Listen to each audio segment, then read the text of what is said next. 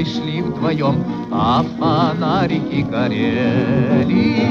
И при виде их на момент притих, и сердца наши замляли. Hello and welcome to the SRB podcast, where in each episode we discuss Eurasian politics and history. I'm your host, Sean Guillory. The origins of the war in the Donbass continues to spark intense and politically charged debate. Was it merely caused by Russian agents, as the Ukrainian government maintains? Or was it a response to the genocidal fascist junta in Kiev, as Russian propaganda argues? Most discussions either characterize the war as an intrastate war between Ukraine and Russia, or a proxy war between the West and Russia. Is it a civil war or a quasi-civil war, as I recently heard on the Power Vertical podcast? The conflict certainly has elements of all of these. Yet I've been dissatisfied with these labels and the general discussion of the war's origins, mostly because most narratives leave out a crucial component: the roles and motivations of locals in the push for separatism and in fighting the conflict. I started to get some answers when I read Sergei Gudelia's recent paper, The Donbass Rift, so I invited him on the podcast to talk about his findings into the local dimensions of the war's origins. Sergei Gudelia is an assistant professor of political science at Baylor University, where he specializes in state formation, civil war, and political violence in the post-communist world. His most recent article is The Donbass Rift, first published in Russian in the journal Kontrapunkt, and in English in Russian Politics and Law. Here's Sergei Gudelia. So you've been following the developments in eastern Ukraine and the war in the Donbass for a while now. I actually had the pleasure of hearing you give a talk about it at the University of Pittsburgh last year. And the origins of the war in the Donbass are still hotly debated. And in many ways, the way one tells the story tends to also reveal one's political position in all of these matters. So why don't we start by having you explain what some of the competing narratives are for the beginning of the war in the Donbass? So the competing narratives can be basically divided into three very broad sections. One is, of course, the narrative that points the finger to Russia. This is very close to an official narrative that is promoted in the Ukrainian media. Russia is viewed as a causal factor in producing this war for 4 or 5 reasons. First, Russia is viewed as an external supporter for many marginal actors that joined the separatist movement. So there are a lot of stories about how Russia funded different quasi-civil society organizations from right after the Orange Revolution that were pro-Russian or separatist in their ideology. These were viewed as insignificant, weak, marginal groups, but they gained significance in the context of post-Euromaidan politics. And we'll talk more about it, I hope, today. The second factor has to do with the infiltration of local and national government structures by the Russian agents, or proactive attempts by the Russian forces to recruit some of the local officials or government officials to their side. The third factor has to do with the role of the Russian propaganda and media messaging, particularly during the Euromaidan revolution.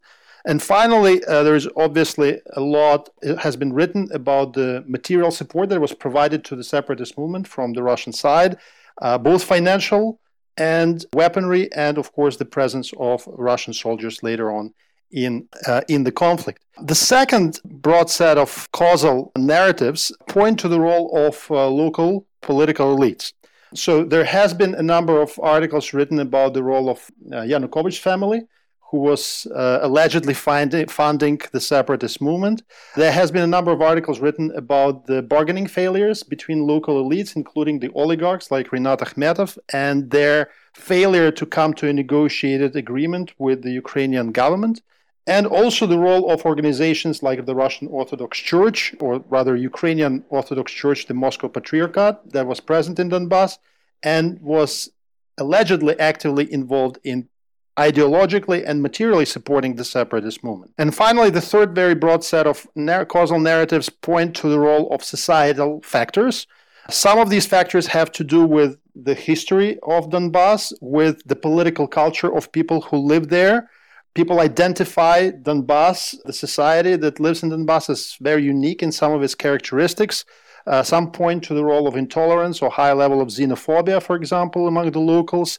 Others point to the legacy of violence in Donbass and the experience that locals had with violence, the high percentage or share of criminals, for example, among the locals in Donbass. And finally, a set of factors related to emotional response to Euromaidan revolution, the sense of insecurity, the sense of outrage that people felt after the ouster of Yanukovych, and the role, of course, of likelihood of severing of trade ties with Russia.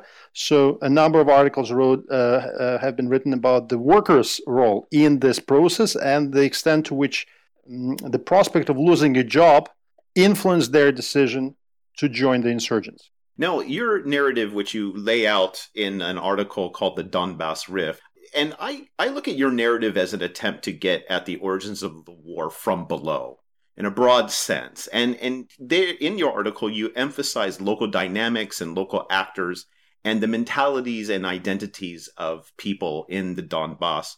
Why is a narrative from below important, and how does it fit into the three narratives that you laid out? So it's important because I think the broader references to Russia or to political elites are incomplete because numerous studies of the insurgency campaigns argue that without cooperation and involvement of the local people who reside on the territory where the insurgency or the armed conflict happens, the insurgency will very quickly fail, will very quickly dissipate. And that has been a trend for decades and decades. Most of the insurgencies around the world succeeded. Those are the ones that lasted the longest period of time were the ones that had the backing from the local populace. So I think in order to explain the outbreak, and we also have to remember, I think, the fact that in Ukrainian terms, in the recent political history of Ukraine, this was an unprecedented fact. The emergence, the outbreak of such violence was very unusual. It never happened before. So just pointing the finger, I think, to the external factors really doesn't do a good job at explaining why we have such a long-lasting insurgency. And I think we need to look more specifically at the motives of individuals who participated, who decided to join the insurgency, the reasons why many of the locals who were Ukrainian citizens decided to reorient themselves and give up on their attachment and loyalty to the Ukrainian state. And second of all, I think it's also important to try to understand the context in which this was happening. In other words, it was the post-revolutionary context where a lot of things were in flux. Many of the state bodies were significantly weakened, particularly the law enforcement. And there was also a major question about the future politics of the state itself. Given the high level of uncertainty about the direction in which the country was going, I think it was not that unusual that Crimea and Donbass became these two outliers in Ukraine that produced a greater resistance, initially peaceful resistance, and then, of course, violent resistance to the new Ukrainian authorities. I think in the Crimea's case, it was very much ethnically based, of course, that response, and majority ethnic Russians. It was a response of people who had irredentist feelings and desired to come back and reintegrate themselves with the Russian state. But in the case of Donbass, I think much of it has been driven less by the desire to join Russia, but more by the desire to maintain their own uniqueness and to maintain their own ability to govern themselves as they wish. To keep their own monuments that they would like to have, to sing the songs that they want to sing, to speak the language that they want to speak, and so on. And much of it, I think, is related to the previous 20 years of political evolution of local political culture, which consistently, through all the polls, showed a greater attachment to higher autonomous rights, to greater autonomy. So a number of polls have been done over this last 25 years, which showed that Donetsk, particularly Donetsk Oblast, was the only one that had the highest level of support for autonomy. Of course, these were also the regions that had the referendums on whether or not to claim to become autonomous. These referendums happened in 1994.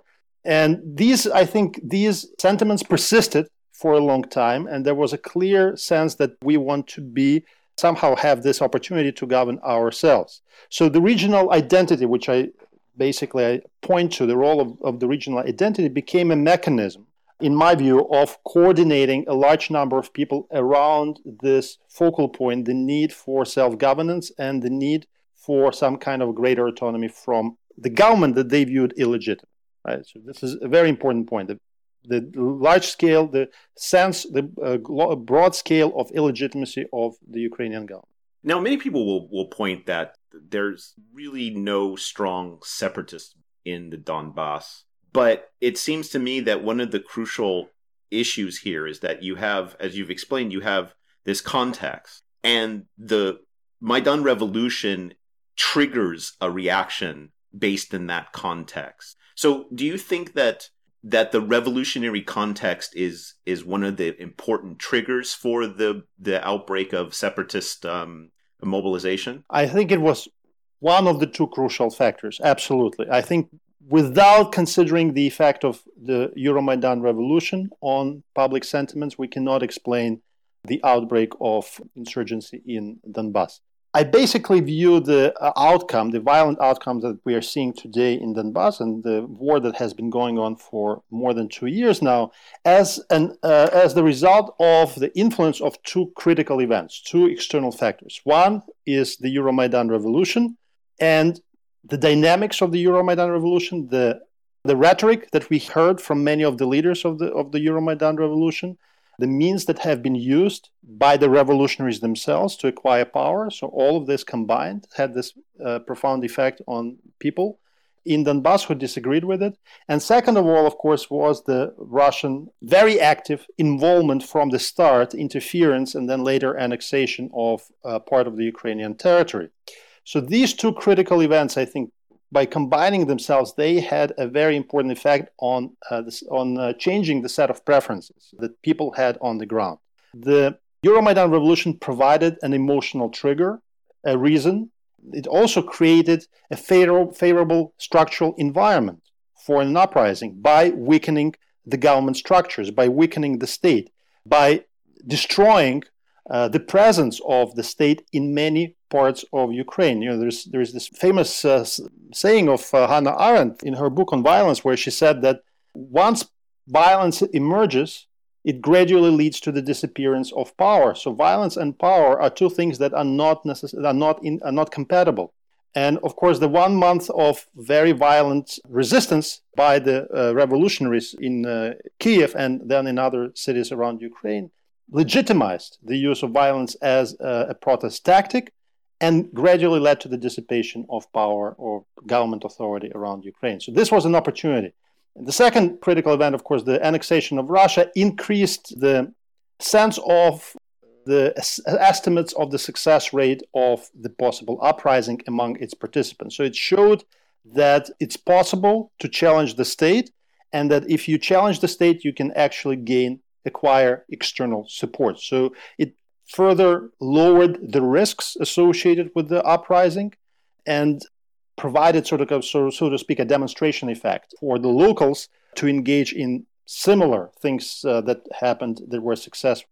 I want to have you talk a bit more about the role of violence, because one of the things you noted in the article was violence on the Maidan was a formative experience. So for some of the people who ended up joining anti-Maidan militias, and in particular police, it's really interesting that you point out that you have police from the east who are going through rotations in Kiev, and they're coming back to the Donbass, and they're different. They have a different understanding of what's going on because of that formative experience of violence. So talk about how violence influenced people's sympathy for separatism. So I think violence had three important effects. First, it helped to create strong networks of activists that initially, of course, were viewed as paid thugs. That's how they were presented by the Maidan supporters.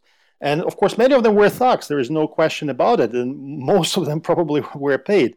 But in the process of being there and engaging in the constant confrontation with the Maidan supporters under this big umbrella of anti-Maidan movement, of course, these guys, as it turned out, acquired their own understanding of what's right and wrong, acquired their own identity and their own commitment to the cause of fighting Maidan.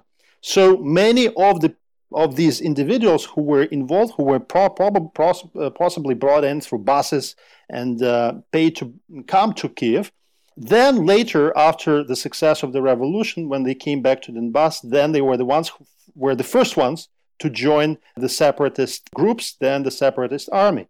The second, of course, effect, you mentioned the law enforcement, and that has a tremendous significance for the organization of the separatist armed resistance, because it was not only the fact that the law enforcement participated in these clashes and sort of was very active as a counterforce to the Maidan revolutionaries, but it also, I think, was this unprecedented use of violence against the police that went unpunished. So for the first time in the political history of Ukrainian state, you have the killings of the police that are happening, especially the killings accelerated over the last 3 days, the final 3 days of the revolution, that created this sense that the government basically gives up on them and that the new authorities are going to probably go after them and punish them for participation in the resistance to the revolution. So the new post-revolutionary government was viewed by many people in the law enforcement, in Berkut, in riot police,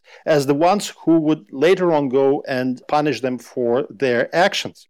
That, of course, turned out to be not true. As we know, there were very few people from the Berkut riot police who went on trial. In general, most of the Berkut riot police who participated in these clashes now are part of the new riot police force, and many of them are fighting right now in Donbass. These are the guys from other regions. But again, this is the importance of the regional identity, I think. Many people who came from Berkut, who went and returned to Donbass, they were the ones who then conveyed these emotions to many local law enforcement officials and many regular police officers. And that was one of the important reasons, I think, for the breakdown of government authority in the entire region, where you basically had mass defections of police. Initially, just general passivity and non-interference when separatists were seizing the buildings, but then again, a very active involvement in the separatist movement. And that has been, by the way, documented. For example, even a website that is very controversial in Ukraine, I know, it's called Mirotvorets, the Peacemaker, which is basically a large database of social media profiles of people who participate in the separatist movement. If you go there, you will see that many of the people who were identified as the ones who now participate in the separatist movement had a background in police or in the Ukrainian military. This is a very clear trend there. Another thing that I found actually interesting is the role of and the cooperation of local authorities with separatist leaders, and then also the role of local big business in the Donbass. And you describe a process of a quiet secession in late April and early May 2014. Talk about this process, and in particular, the role of this cooperation between local authorities, separatists, also security services, and to the security services loyalty to the Party of Regions, and also local big business or oligarchs in this secession process that went on. This particular finding is the result of a field research I did in Donetsk and Luhansk oblasts in May and June of last year. And initially, I was skeptical about the role of elites in general, because I didn't really see any clear-cut elite leaders in that uprising. But then when I went, and this is sort of the importance of doing field research on these topics, when I went and interviewed a number of both local activists and former government officials who were there at the time when these towns in Luhansk and Donetsk Oblast were captured by the separatists, I learned from them basically that there was an indirect, sometimes a direct involvement of local elites in each of these towns that created space, involvement in this initial politically motivated separatist movement, that created space, crucial space initially for the demonstrations, and then provided administrative resources, organizational resources for holding the referendum on independence in May of 2014. But what's important, I think, and that's how my understanding of the events differs from some other narratives that exist out there, you hear a lot about the top-down control of this movement by specific individuals within the local elite. So you have hear names like Akhmetov, you hear names like Efremov, you hear names again like Yanukovych, and there is this sense from these narratives that these guys were basically giving orders, and everyone in the local towns were following all the orders that they heard from top down.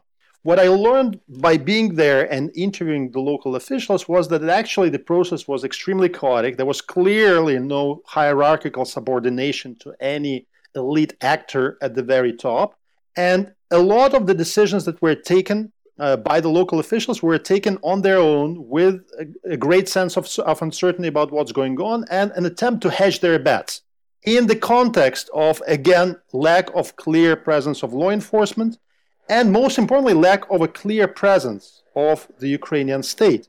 And this factor I cannot overemphasize enough, because as a number of people told me, particularly in Luhansk Oblast, already at the time when Slavyansk in Donetsk Oblast was captured, Slavyansk, Kramatorsk, and others, already after you had Strelkov sitting there, in many towns in Luhansk Oblast, like Severodonetsk, like Lysychansk, there was no serious separatist resistance. There were basically no armed men on the streets, and the local officials were really not cursed by anyone.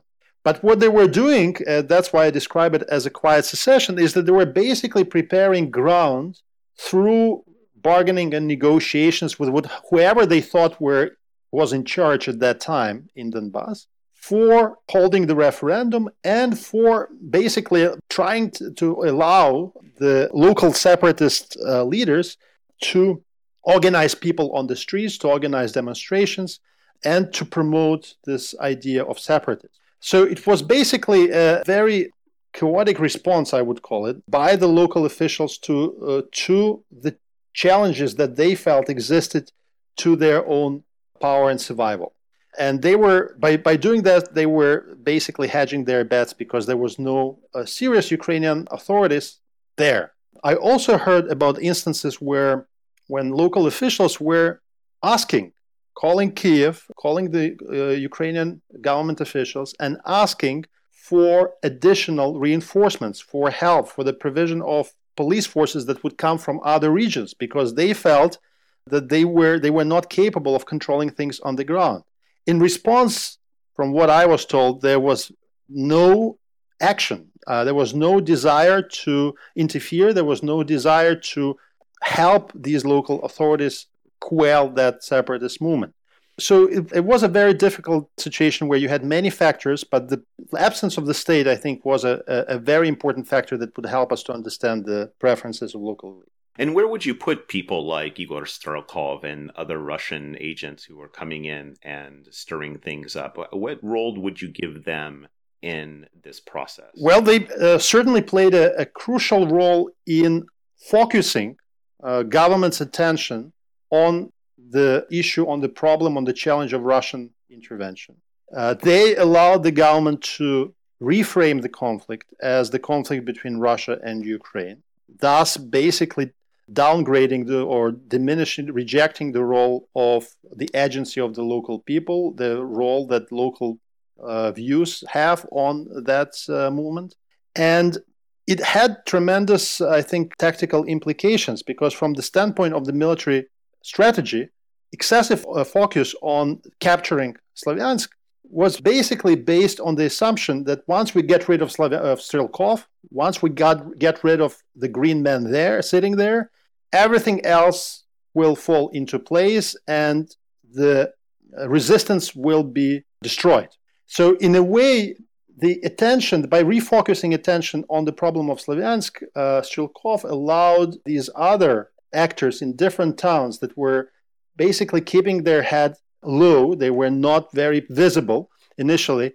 He helped them to organize and prepare ground for holding the separatist referendum, and then organize and recruit people into the separatist militia. So remember that basically in this period of first 2 months, there was an active recruitment drive that was organized by the local separatist leaders in these different small towns that then helped to basically organize resistance to the Ukrainian army once it started to advance through the entire front, once they started moving to these small towns and trying to capture not only Slavyansk, but many other towns in Luhansk and Donetsk Oblast. So that's one important implication of Strelkov's presence. But another implication of Strelkov's presence is, of course, that it increased the sense that the Russian support may be coming. In a way, the propaganda that was coming from the Ukraine was counterproductive because it was reinforcing the initial sentiments among the locals in Donbass that things may actually go according to the Crimean scenario. While, as we know now, and I think it was very clear at the time, the Crimean scenario was not implemented in Donbass. That there was basically private initiative of the individuals who may have received some kind of encouragement from the state, but they were not agents. Strelkov was not an agent of the state. And the guys who came with him were not agents of the state, and many of them were doing it because of some kind of ideological commitments that they had to this idea of New Russia and so on. So Strelkov became a sign or a proof and evidence that Russia, once referendum will be held, as in Crimea, we can expect more Russian presence on the ground. We can expect the presence of the coming of the Russian troops to support the separatist movement. That, of course, did not happen. This is really interesting because this feeling of hope that the Russians will come and back them up if they go forward with a military rebellion is quite interesting. And that leads me to ask you about the recordings that came out last week by the Ukrainian prosecutor general, Yuri Lutsenko. The prosecutor released intercepted radio tapes of Russian presidential advisor Sergei Glazyev discussing efforts to essentially, it sounds like, stage manage protests in southern and eastern Ukraine. Now, what do you think of these tapes, and where do you place them in the origins of the separatism in the Donbass? Well, first, I think they're very useful to us as scholars who are studying it, because there is a lot of course, most of what happened around Donbass was happening in the shadows. So any attempt to look behind the curtains is very useful. I would also add that, unfortunately, these tapes are edited, and I would prefer, it was very clear that they were edited, so the Security Service of Ukraine gave us only those excerpts from the conversations that they felt was going to serve their narrative, their story, etc., etc. So, of course, as I would prefer to hear an unedited version of the entire conversation. Yeah, and many people have said this. Yeah. I also would add that, of course, the fact that Russians were involved in attempting to stir up trouble in southeastern Ukraine is not something unusual. It's not something surprising. But there were several things that I found surprising from these tapes, and let me name some of those. So, first of all, it seemed like from some of the initial narratives, and especially what we heard from the Ukrainian government, it seemed like there was a large presence of the Russian intelligence services on the ground in different parts of southeastern Ukraine that were, according to the Ukrainian government officials, directing these people and telling them what to do. And also they brought in many of the Russian so-called tourists. That's how the Ukrainian government called them, Russian tourists who came in to basically portray themselves as if they are Ukrainian protesters. Now, the conversations that I heard seem to suggest that the Russian intelligence presence, if it was there, it was not that significant, because the basic questions that these guys direct to Sergei Glazyev, who is sitting in Moscow, the very basic questions about what to do, which office to capture, at what exactly we should do once we capture these offices. These very basic questions seem to point that there was no real serious point of reference or a contact on the ground that would tell them, feed them some kind of a strategy, right? And they had to actually call up the guy in Moscow. The second thing that also surprising to me is the level of chaos that has been going on. So rather than a planned operation where you had guys at the top who had a clear strategy, clear understanding what they want to do, we basically see from Glazyev and Zatulin very chaotic attempts to influence things on the ground, dealing with the guys whom they think may be on their side, but they're not so sure because, as Zatulin says to Glazyev, they keep asking for money. They keep on asking for money. So when you hear these conversations, and I have to acknowledge that some of the guys who call, they don't sound particularly sober to me. Some of the guys who call Glazer, they sound kind of drunk on the phone. So it seems like you have, the impression I get is a bunch of charlatans sitting on the ground trying to milk the Russians for the money in exchange for creating a pretense of some kind of a separatist disturbance in these different cities.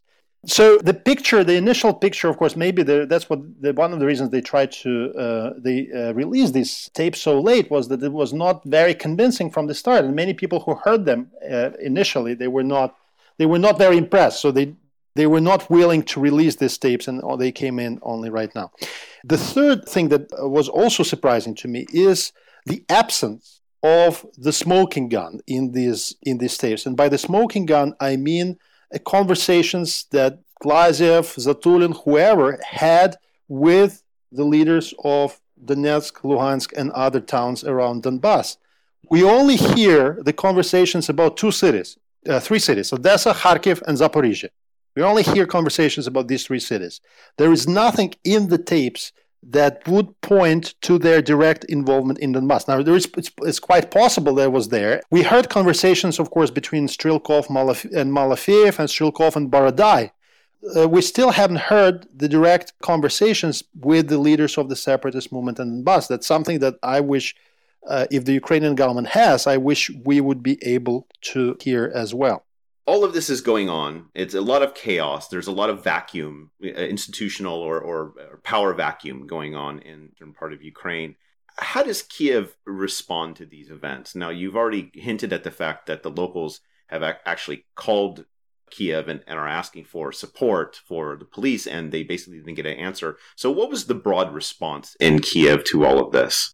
So initially, from what we know now, the initial response was an attempt by several key officials, Andrei Parubiy, Vitaly Yarema, people who were high-ranking officials in the post-revolutionary government, to come to these areas. So they went to Donetsk, Yarema went to Donetsk, Parubiy went to Luhansk, and they tried to bargain and negotiate with the local leaders with the participation of some of the local elites, like Rinat Akhmetov. And what we know is, the negotiations that happened at that time were not very productive because neither Parubiy nor Yarema had a clear sense of authority that they were delegated. They did not have much of authority to negotiate with these separatists. They also were not willing to take a lot of responsibility for making decisions. So many of the decisions that should have been made right there were postponed because they felt that they need to consult with people in Kiev. And people in Kiev were also unwilling to make many decisions that were related particularly to the use of force. And in the case of Donetsk, there was an order that was given by Yarema to use Alpha to storm the government building in Donetsk, the local administration, which was at that time captured by the local separatists. And the current leader of the Donetsk People's Republic, Zakharchenko, was sitting in that building at the time when Alpha was supposed to go and capture this building. That was in mid-April.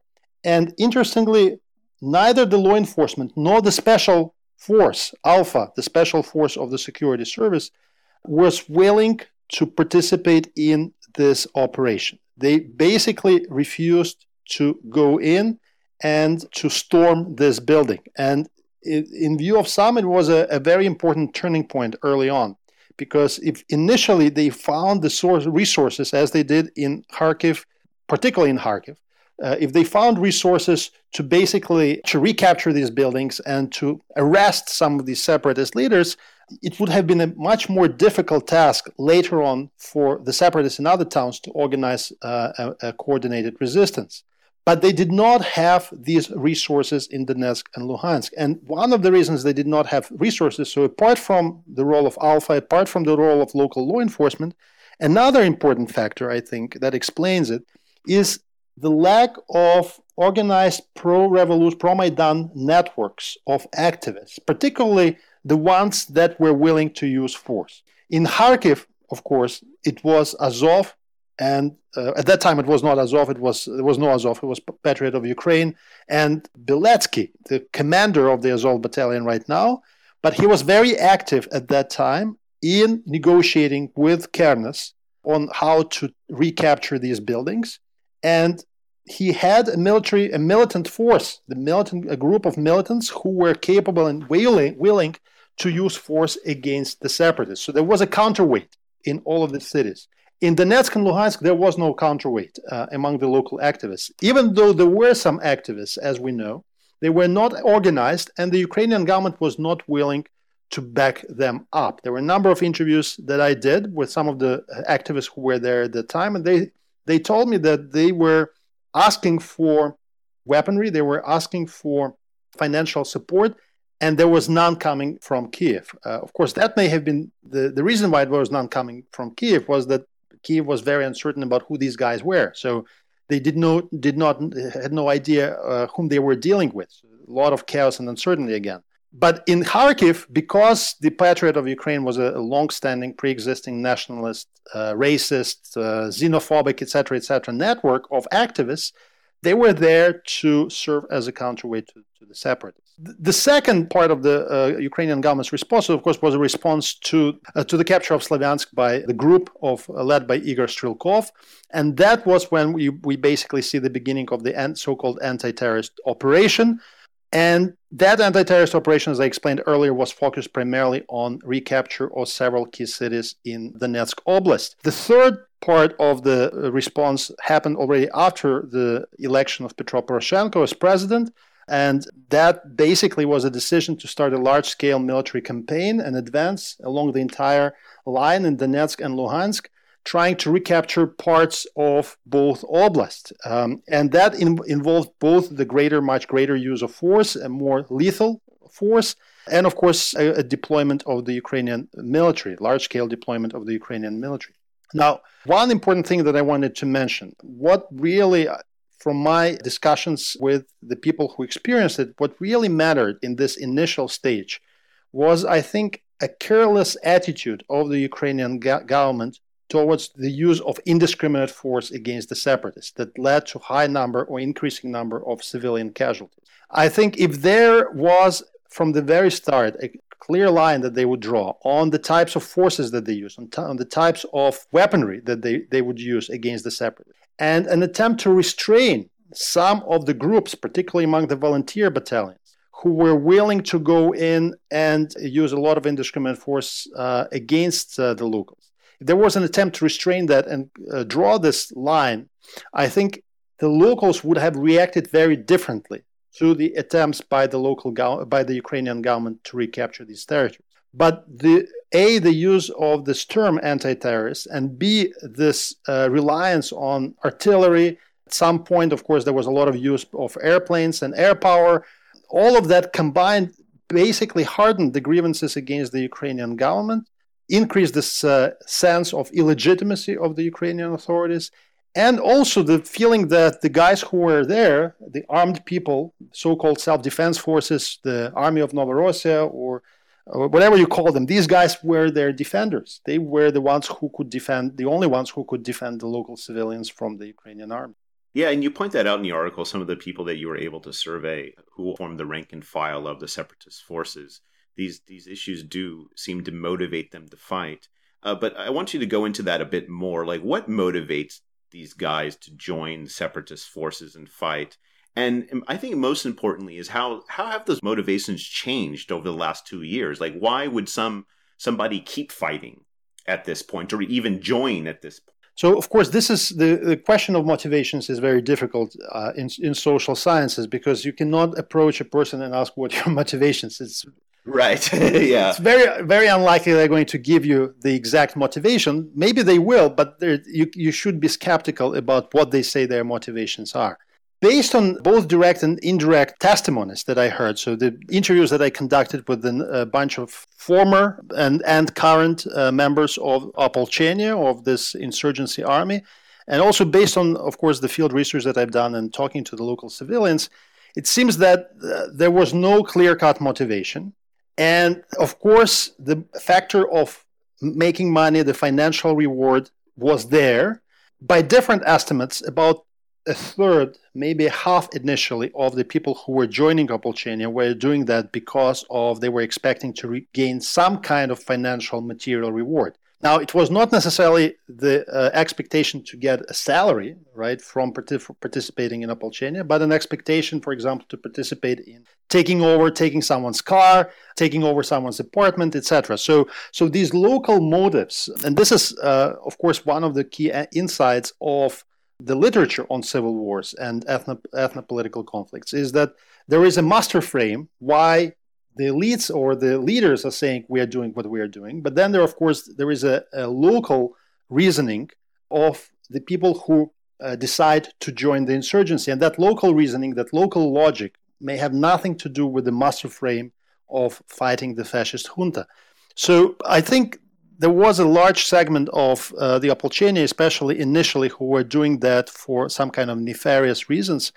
But I would also say, again, from both the polls that I did among Opolchenцы and talking to local civilians, it seemed like at least a third, maybe more than that, were ideologically driven.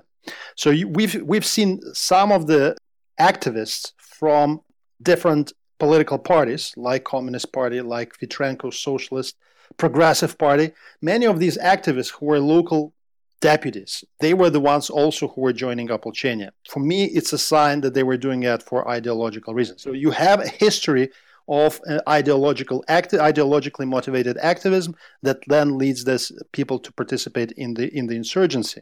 You also see people who are motivated, of course, by revenge. And I think that's another third of the initially of Opolchenцы. These are people from Berkut, former police, people who were alienated or infuriated by what they were seeing on Euromaidan and felt that there is no future for them in the new Ukrainian state. So I think these were the three main most important groups, and that had these very different motivations. As a result, the Opolchenia itself was a very diverse group, right? That had a very diverse reasons for being there, for taking up arms. In addition to not only are the narratives about the origins of the war politicized, but even what people call the war in the Donbass is extremely. I've heard it called simply just Russian aggression. I recently heard it called a pseudo-civil war, but you explicitly call it a civil war. Why? So I certainly describe what was happening up until August as a civil war. I think the nature of the war changed with the direct Russian invasion in August of 2014. But before that, I think it was civil war, and it's actually coded by social scientists as a civil war. So the very famous database of civil war events at the Uppsala University codes the conflict in Donbass as a civil war because it fits the very basic definition. When you have an organized armed force which challenges the state, and the conflict happens within the state territory, and there is a minimum of 1,000 battle-related fatalities, which of course the war exceeded this number very quickly in the first several months. There is also a requirement that the majority of people who are fighting are the locals, are the citizens. And I think that even the Ukrainian side recognizes that initially in the first months up until August, the bulk of the fighting was done by the local citizens, by the former Ukrainian or current Ukrainian citizens who decided to join the insurgency. Of course, there were Russian volunteers. Of course, there were people who were brought from Russia who had expertise in military, maybe former Russian soldiers who participated in these in these events, but most of the people who were recruited were local Ukrainians. The nature of the conflict changed with the intrusion of the Russian army, and I think it became what some social scientists call internationalized civil war. And for it to be an internationalized civil war, there are two conditions for that. First, you need to have either over 1,000 with regular army troops that would represent a foreign state, and I think that condition has been met in August. And also, the second possible condition is you had over 100 fatalities that come from the regular army soldiers of the foreign state, and I think that condition also has been met in August. So it clearly became an internationalized civil war, And some may argue, and I think there is obviously a lot of reason to call it that there is an element of an interstate war, primarily because the involvement of the Russian troops in August changed the course of events. And there, of course, it's all hypothetical, but it may have been, it was, I think at that time, it was increasingly clear that the separatists by themselves were unable to hold onto the big cities. And the presence of the Russian troops, their active involvement, the Ilovaisk tragedy, all of that basically led to the freezing of conflict along the contact line that stands today, and to the survival of these two separatist republics.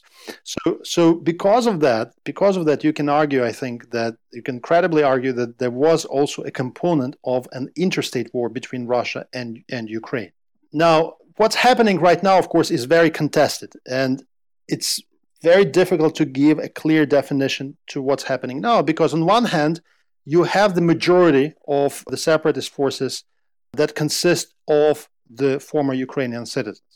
That is recognized by the Ukrainian government, so about 30,000 members of these militias or separatist forces are locals. And then you have, by different counts, 6, 8, up to 10,000 possibly Russian soldiers, that many of whom are military commanders. So many of them are in very important commanding positions. Whether that qualifies, turns it, despite the fact that the majority of people who are fighting are locals, the fact that the military commanders are Russians, whether that turns it into an interstate war, I think is an issue that can be contested and can be discussed. In my personal opinion, I think it still should be viewed as an internationalized civil war, obviously with a large component of Russian interference, but still, essentially, it's about the contested issue that is related to our internal affairs, to the issue of the rights of a particular region within Ukraine. And finally, the war has been going on for 2 years, and I assumed what happened in the spring and summer of 2014 might matter less and less to those fighting the conflict. I don't know, kind of theoretically thinking that about that. But why are the origins and the narratives we give to explain them important? Well, they're important, I think, for obviously scholarly reasons, for the same reasons that people still argue about what caused the Spanish Civil War, for example, War 1812 and so on. But there are two important policy reasons for understanding the causes of the war in Donbass. One has to do with conflict resolution strategies. If we accept the argument that the Ukrainian government makes about the primacy of the Russian factor in producing this war, then the resolution goes primarily through Moscow, and it lies through the negotiations between Kiev and Moscow about what should be done with this particular territory. The republics themselves and the elites that emerge right now, these local so-called Republican elites, of course, in this narrative play no role. There is no agency on their behalf. But if you accept the fact that much of what happened in Donbass was the result of local pent-up, bottom-up grievances that were influenced by political orientations of the locals, of the people who live there, then of course the strategy changes, because now you really have to think through the ways in which you're going to address many of the grievances that people have, and many of these grievances, of course, are now stronger and hardened compared to what they were before in 2014.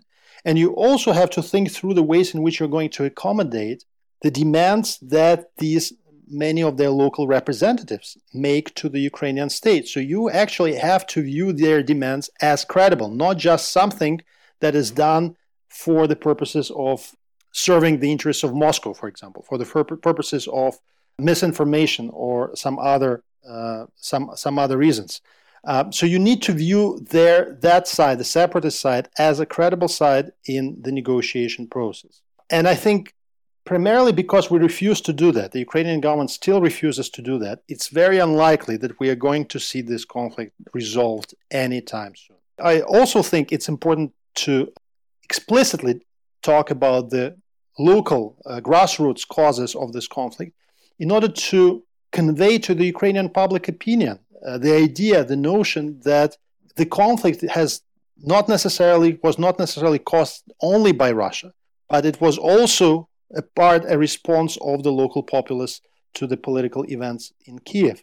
And if the majority of public opinion accepts that, then maybe there will be a greater acceptance for the possibility of some kind of a autonomous or expansion of self-government for that region of Ukraine. Because at this point in time, of course, this notion that we have to give greater self-governments or increase the autonomous status of Donbass, that is rejected by the majority of the Ukrainian public opinion. That notion is completely unacceptable.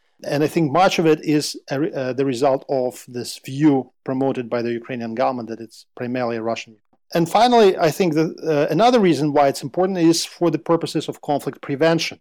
So if we understand that much of what happened was the result of the tactics that protesters, for example, used to take down the government, then we have also, in the future, we also have to be very careful about attempts to use extra constitutional means to change regimes or to change governments. I think that history, the history of Euromaidan, should give us a pause when we again sort of strategize or plan on ways to organize a third Euromaidan or a third revolution, something that is very popular. If you listen to the Ukrainian media, you listen to Ukrainian public intellectuals, there's always this question about whether third Euromaidan is going to happen, and if it happens, how it will look like, etc., etc. So these discussions, I think we have to realize, based on the experience of the second Euromaidan, that these discussions are going to be very risky if they become a template for a particular strategy on the part of some kind of protest group. And any use of violent means in order to take down the government, I think, are going to produce more tensions within the Ukrainian state, even though I think it's more cohesive now than it was in 2014. It's much more cohesive now, but I think there are still a lot of unresolved issues that exist in the relationship between different regions. We see that based on opinion polls, on people's support for different political forces, on people's response to different public policy questions. So these tensions are there. And I think if there is an attempt of violent regime change or violent government ouster by the protesters, these tensions are going to come to the fore, to the surface, and that will endanger the integrity of the Ukrainian state. That was Sergei Kedelia, an assistant professor of political science at Baylor University, where he specializes in state formation, civil war, and political violence in the post-communist world. His most recent article is The Donbass Rift, first published in Russian in the journal Kontrapunkt and in English in Russian Politics and Law. I'm your host, Sean Guillory, and this is the SRB Podcast. If you enjoyed this podcast and want to help support it, please take a moment to share it on Facebook and Twitter, like my Facebook page, Sean's Russia Blog. Write a review, or recommend the show to your friends. You could also support the podcast by making a donation at seansrussiablog.org. Thank you to everyone who's contributed. You can find past shows on iTunes, Mixcloud, and SoundCloud, or you can download them directly from seansrussiablog.org as well. Until next time, bye.